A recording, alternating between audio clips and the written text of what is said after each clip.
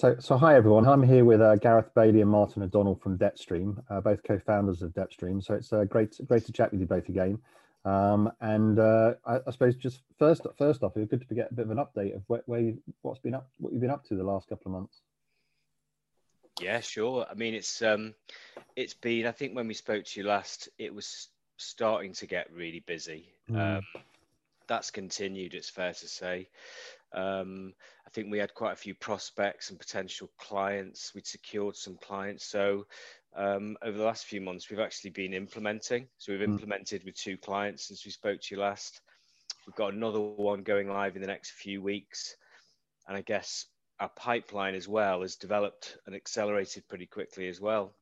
So we've had a really positive, busy time actually over the last few months. So it's been really good. And do you think it's really changed with? I mean, digital seems to be really coming up to the front. I mean, it's a good sort of well, not good timing, but it's the timing is the wins in your favor, I suppose, to a certain extent from a digital point of view. I mean, a lot of people's favors from that point of view. Digital seems like a theme.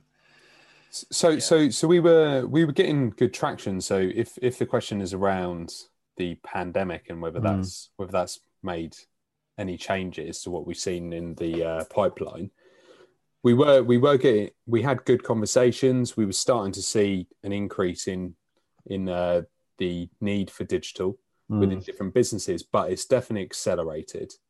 And I would say some of our additional pipeline elements as well that have come through, that we're having conversations with the different businesses. There are a handful in there that may not have been ready for this type of kind of transformation, digital collections. And are you finding people are going from nothing to putting something in, or are you finding that it tends to be more of like, well, we had something, but it needs to be better? I think a little bit of both actually, because there are quite a few clients actually that had something and they want to enhance it, but we're having a lot of conversations with people going from nothing, so very traditional type operations, aiming to get to really quite advanced stage from a digital point of view. But I think all of this really is driven by customer habit, isn't it, and behavior. So I think, companies realize that, customers and consumers want to engage in a certain way. And they were starting to get with the program and put some elements in. But behavior and habit has literally accelerated in terms of digital adoption. And I think companies are just sort of realizing this much more quickly now, whereas it would take months and months or even years for companies to realize that their customer base want to engage in a certain way. I think the penny's dropped. And people are kind of, this isn't going to go away. This isn't kind of a short-term change in behavior. This is it now. This is going to be sustained. The first lockdown we sort of got through, but then this new wave that's come back, there was sort of like, I don't know what you felt like. There's this collective sort of like, oh, we're not going to get out of it after the summer, and like it was. Yeah. I got pretty fed up, at least anyway. Yeah. But since then, I've noticed that there's much more sort of digitalization sort of going on. So like people are almost like they've normalized this. So just as a random example, like the vets, like the vets now got an app to say. It's a bit like the medical app where you call your doctor over an app. Now the vets have just launched something. It's almost like people are getting into this almost like normalization of sort of these new ways of working, which I think is quite interesting. Yeah, so I saw something interesting recently as well. One council in the country that has actually, to create like a central platform for local shops on the high street to be able to actually sell online. So obviously where they have all the restrictions and issues at the moment with lockdown elements, obviously some businesses have had to completely shut, but through enabling them, the council supporting that and enabling this central platform where people can actually order online and then they can have them delivered to them. So like that's central hub or marketplace for the town, for the high street. That's come out, but then that's also then helped those businesses actually start to pick up sales themselves. And how are you finding it from an implementation point of view? So you talked a bit about you've got a few implementations going.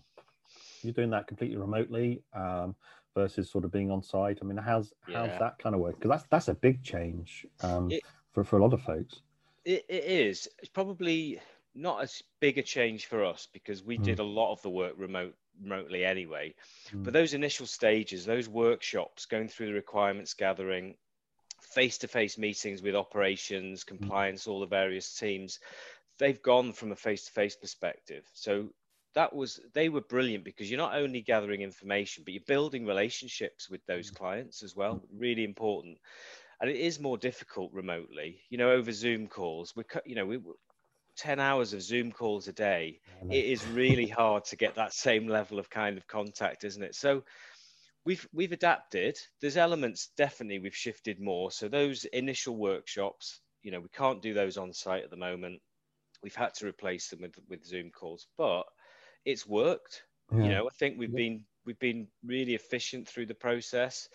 The clients have had to adapt as well, because rather than going out of a room because we've got a question, we haven't got the answer, let's just go and ask Bob from down the corridor if he knows.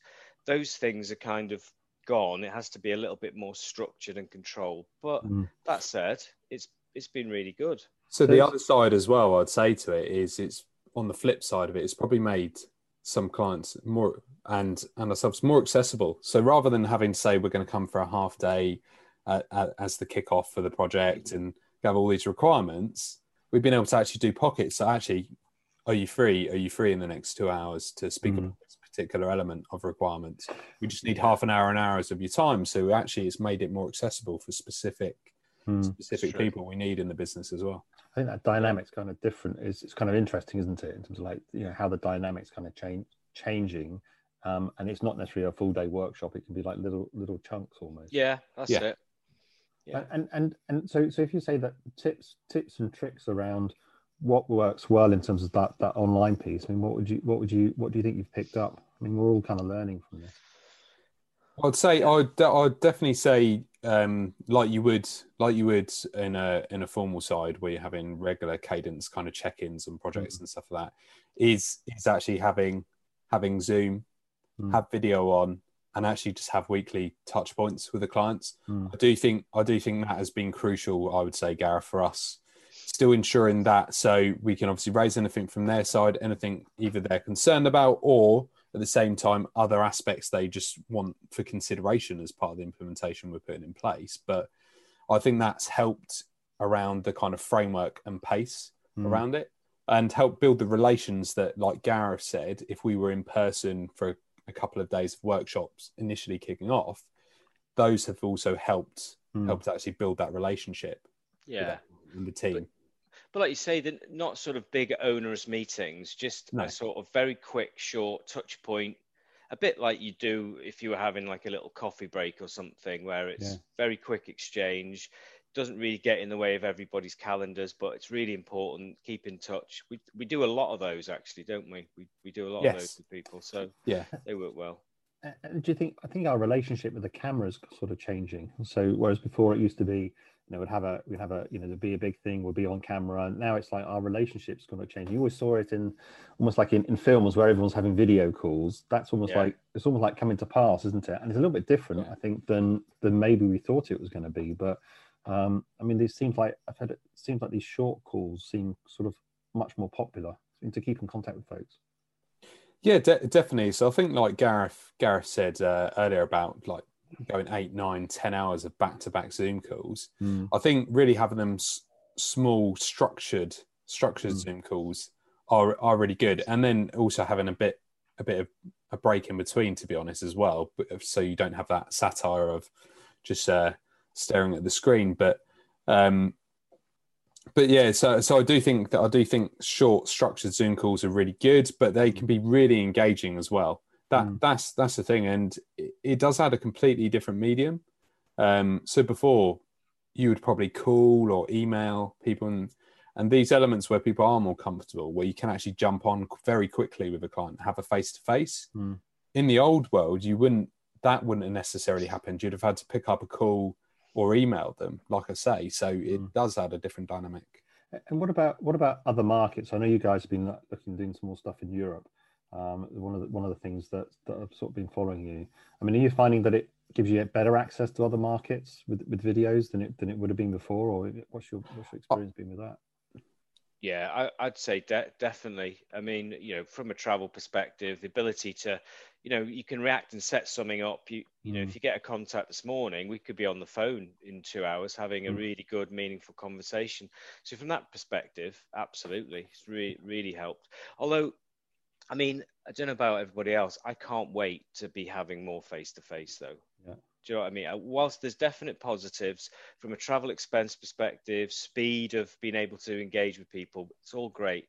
But I really do miss, even if it's getting the train to London and meeting someone for a few hours, just to do that, I can't wait to do it. There was a time where I thought, if I do this trip one more time, I'm going to go nuts. But now I'm thinking, I can't wait just to get out and go and meet people, sit in a conference room. I think it's going to be it's going to be kind of a new balance, isn't it? I think it's going to completely overhaul the way people think and approach to work. So having those more meaningful in-person kind of meetings as well, I think are really important to break it up. Like we've had that discussion, Gareth. You definitely highlighted that to me, and I've echoed the feelings back. But it's just actually breaking up those real in-person elements, balanced with the virtual meetings. Yeah, we never thought we would say like Euston Station. Like that. I love you. Hey. Yeah, Pret a Manger. Oh, I love it. Yeah, it's crazy, but balance, isn't it? Yeah, I think it's a bit of, for me it's a bit of balance. I think. I mean, we were chatting this morning actually saying like for some of us at least anyway. I mean, certainly for myself, like my life's not changed that much actually since the new lockdown, but it's actually the little things that sort of make you fed up, right? So it's the not being able to go to Pret a Manger and grab a coffee with someone, or not being able to just have the freedom to be able to go and see someone, just even if it's just for an afternoon or something. And that is almost like psychologically, as much as the reality of it is what sort of grates on you a little bit. I feel, at least anyway. Yeah, and we've and it is really hard. And like Gareth said, we do quite a lot of short, small Zoom calls as well. So we've tried to break it up with actually just if there's someone we want to check in with, it's a potential prospect. Maybe they weren't ready at that time to engage, but we just try and have a check in with them and a quick, short 15-minute, 20-minute virtual coffee with them to try and get some of the back. It's nowhere near the same as that in-person casual coffee that you're just catching up, seeing how things are and how you could potentially help them. But we're trying to just do that so it's very different rather than this formal kind of catch up as well. It's like the lack of variation is tiring, isn't it? I think that's one of the things, when change of scenery and just whilst you may be, working long hours, having that variation, I think just helps. Whereas, you're saying 10 hours, you can literally back to back yourself now with no break now, no problem at all. And you can be on Thursday afternoon before you've even blinked. Yeah. And, I thought when we came into lockdown, I thought everything's going to slow up. It's going to go really slowly. It's going to take, the summer felt like years away. And now we're, almost in December. Weeks absolutely fly because I think the days, because of the structure and the way you can just literally back to back, it absolutely flies. It is so scary how quickly it has all merged into one this year, hasn't it? Yeah. But some of the real good bits, I mean, like I've got 3 children. I've never had more meals together than I have in the last few months. I know loads of people say it, but I love things like that. So you can break off from work, have a meal together. If you've got more stuff to do, you can get back to it, but you're only, upstairs or whatever. Stuff like that, I mean, I think is absolutely brilliant. I would never want to look back from, spending more time, valuable time with the family, I think has been I agree with that. Superb. Well, the commute time is just so much time was sort of absorbed in that commute time, wasn't it? And travel time. Yeah. Now you can do exercise, you can do some of your own stuff. People are talking about having these almost like fake commutes. I mean, when we're filling fake commutes with, family dinners, right? I mean, it's got to be positive, I think, in some ways, getting some good things out of it. So talk to me a bit about your coffee breaks that you do as well. So that's been pretty innovative. So I've sort of been following some of that, and you have these sort of like coffee sessions. I think they're every other week or every month now. I mean, how have they sort of, what's the dynamics of those and how have those sort of worked out? So I guess early in lockdown, we decided it's quite important just to keep in touch with everyone that works in the kind of collections and recoveries community. actually establish something to actually be supportive and get everyone together, sharing ideas is a key focus. But without this real formal structure around it, actually trying to recreate a bit more of the coffee break, essentially, like you would in the office, was one of the main premises for us.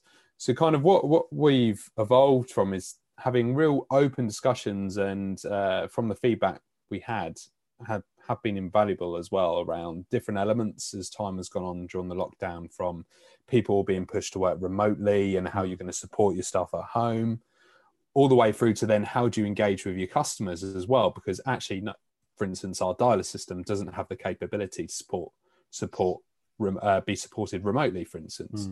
So how are we going to actually engage with these customers and support them? And then the kind of format has evolved. I'd say, Gareth, it's evolved over the last few months, hasn't it? And we went from weekly and moved to kind of 2 weekly, but slightly longer sessions, but still keeping that real kind of casual conversation format. Yeah, so we put a bit of structure around it so that we've got topics that we know people want to talk about, and people who join the coffee breaks will say, oh, maybe next week could we talk about how you support your agents that are all working remotely, and then other people bring stuff together. But like Martin said, we do try and keep it quite flexible and casual, because people really open up then. And we've had really good discussions, and we wouldn't have been doing that. We wouldn't have been engaging with 15, 20 people from across the market every couple of weeks, having great conversations before lockdown.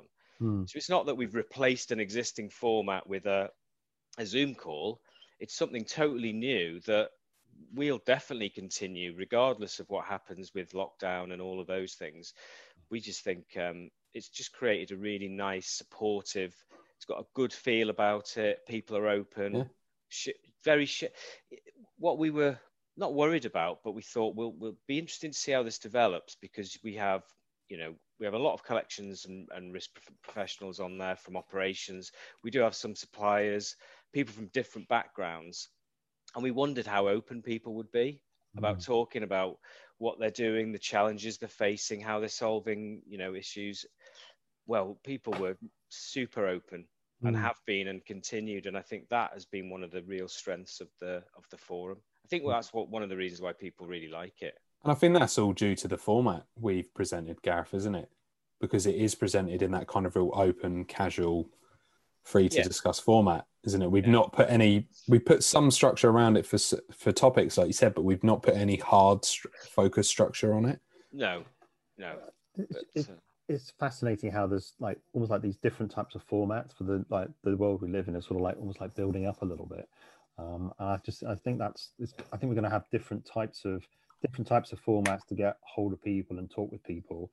And I think the other interesting point to make is the fact that often we go through the through the business process, I suppose, and it's very sort of like standoffish. But I mean, what you're saying there is, at the end of the day, we're all human beings and we've all got the same problems, and it's really around that sharing. So maybe in some ways it's made us more human, because this whole process, and we can that actually helps from a relationship point of view.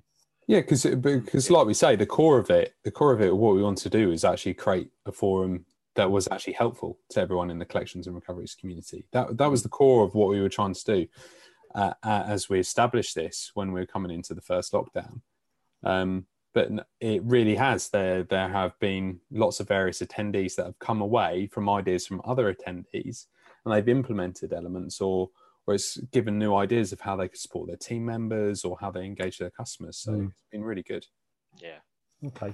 So what do you think the future is going to hold? We're up nearly 9 months into this now. You guys are obviously having a good year from that point of view.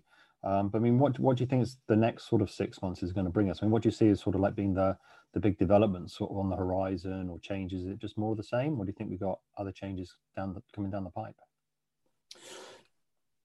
So I do see a big element, and we've had a couple of discussions around this on the digital technology within collections. On that front, is how it aligns more as a overall proposition with the traditional channels in the call center, and how you actually make sure they're working together.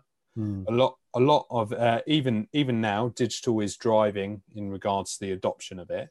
It's continuing to increase, but it's still very much left as two separate kind of channels or departments. It's not actually seen as the customer is the main element you're looking to engage with. They're the person you're looking to support. So it needs to be, how do those two platforms work together, from the call center to the digital? So it's almost like, so people have, they've not rushed out, but they've gone out and they've got some sort of digital solution because they need it now, because that's the burning platform. But it's almost like, then how do you start linking that stuff together? Yeah, definitely. I think, that from a technical point of view, I agree exactly what Martin's saying. From a kind of economic point of view, so what's the world going to look like and feel like, and what's our industry going to be like? I think sadly we're not really seeing the full impact yet. With government support being extended, the disguised arrears and financial difficulty, I really don't think we're seeing anywhere near the full impact that sadly is going to come through, accelerate, and be probably for a sustained period. But I think it's given us the opportunity to try and get as many things in place that are going to help support customers, help people when sadly they do find themselves in difficult situations. If you think about the products and services of the collection market today compared to a year ago, I think they offer a much better service to customers. And it's a really sad situation to be in when you're in financial difficulties. That's obvious. However, the better level of service we can provide, surely that's got to be a good thing. Let's get some good out of these situations. And I think as an industry, we're offering a better service now than we did a year ago.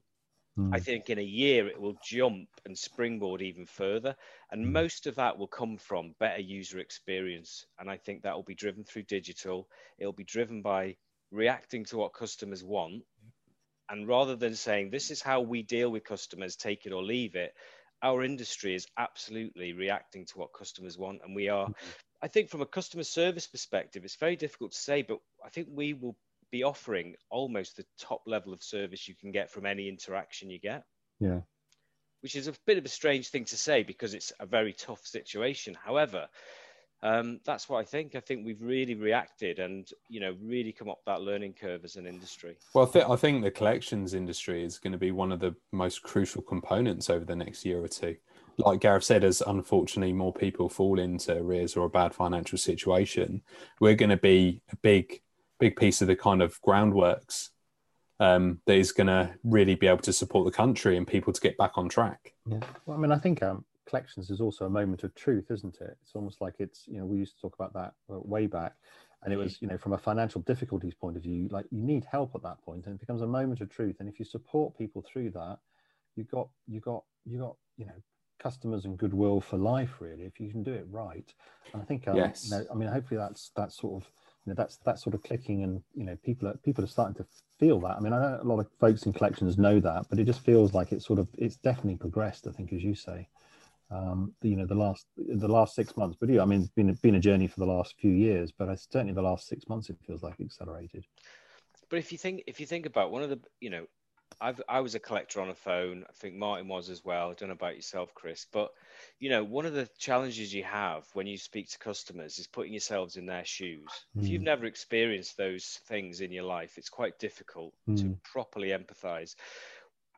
What I think's happened over the last 6 months is not everybody's found, being in financial difficulties, but people have been touched by those problems much more than ever before. So everybody, or certainly more people, have an appreciation of how tough it is for people now, as a general. And I think that makes us better at being able to help people going through those situations, rather than maybe a few years ago you'd have to learn about, well, what are these situations, what's it like for customers. It's happening across the board, so I think that has really helped. Yeah, and I think digital technology, like Gareth said, is going to be one of the important components. But over the next couple of years, it's what's going to allow us to help those people at scale. To be honest, that's a big important piece. Is how do we actually support the volume of customers that are coming through to make sure each and every one of them is supported to the same level of customer service. Like Gareth was highlighting, we've upped the game in the industry, but digital is what allows that scale to make sure every one of them gets their own personalized supportive journey. And just going back to the international question, are you saying the same kind of themes in other markets in your conversations as you are? As obviously, we're based in the UK here, but is it very much the same? I mean, it's been a global pandemic, right? So everyone's been touched by it. Is it the same kind of approach, or I mean, are there other things that we can learn from elsewhere? I mean, I think, yeah, from our experience, all the other countries we're speaking to are experiencing the same, and the same concerns as well, because most of the other jurisdictions have the equivalent of the government support schemes in place, some lasting, guaranteed for longer, some shorter. But the fear of, well, what's it really going to look like? What's the real problem going to be? That seems to be very consistent. I think in terms of dealing with increased volumes of customers is a common issue as well. And company, from a digital maturity perspective, there's quite a big difference across the markets. However, what we're seeing consistently is even countries or clients within countries that you would historically have seen as being quite behind in terms of digital maturity want to jump on. They want to get ahead of the game, and because they've seen a natural acceleration within their customer population as well. So and they're looking to take leaps and bounds that we've probably done in the UK over several years in their digital maturity. They're looking to really leapfrog is probably a good word to use, actually. Yeah, there's definitely acceleration going on. I mean, so thanks very much. I mean, it sounds like we've got an opportunity now to sort of get as far ahead as we can before we get like more volume coming through. And it seems like a lot of companies that you're chatting to are already thinking about that. And it sounds like it's a great time to try and make as much progress as we can, really. So and you've got to think about the long term as well, because this is probably one of I think be some of the most severe financial difficulty that we've been in a very, very long time in the country. But if we put all the elements in place to support these customers and help get customers through at this time, in 4, 5, 6, 7, 8 years, the actual facilities and the technology that will be in place to support people when they unfortunately get into arrears will be on another scale, and it might actually mean we become a more financially resilient country overall. Yeah. We'll see how it plays out the next few months, the next 6 months or so, as we gradually work into the new year. So, Martin and Gareth, thanks very much for joining me. I really appreciate it. Great as ever to chat with you. So it's been great to catch up. And thanks for having us again, Chris. Yeah. Thanks very much. Welcome. Take care. Okay. Speak soon. Thank you. Bye-bye. Bye.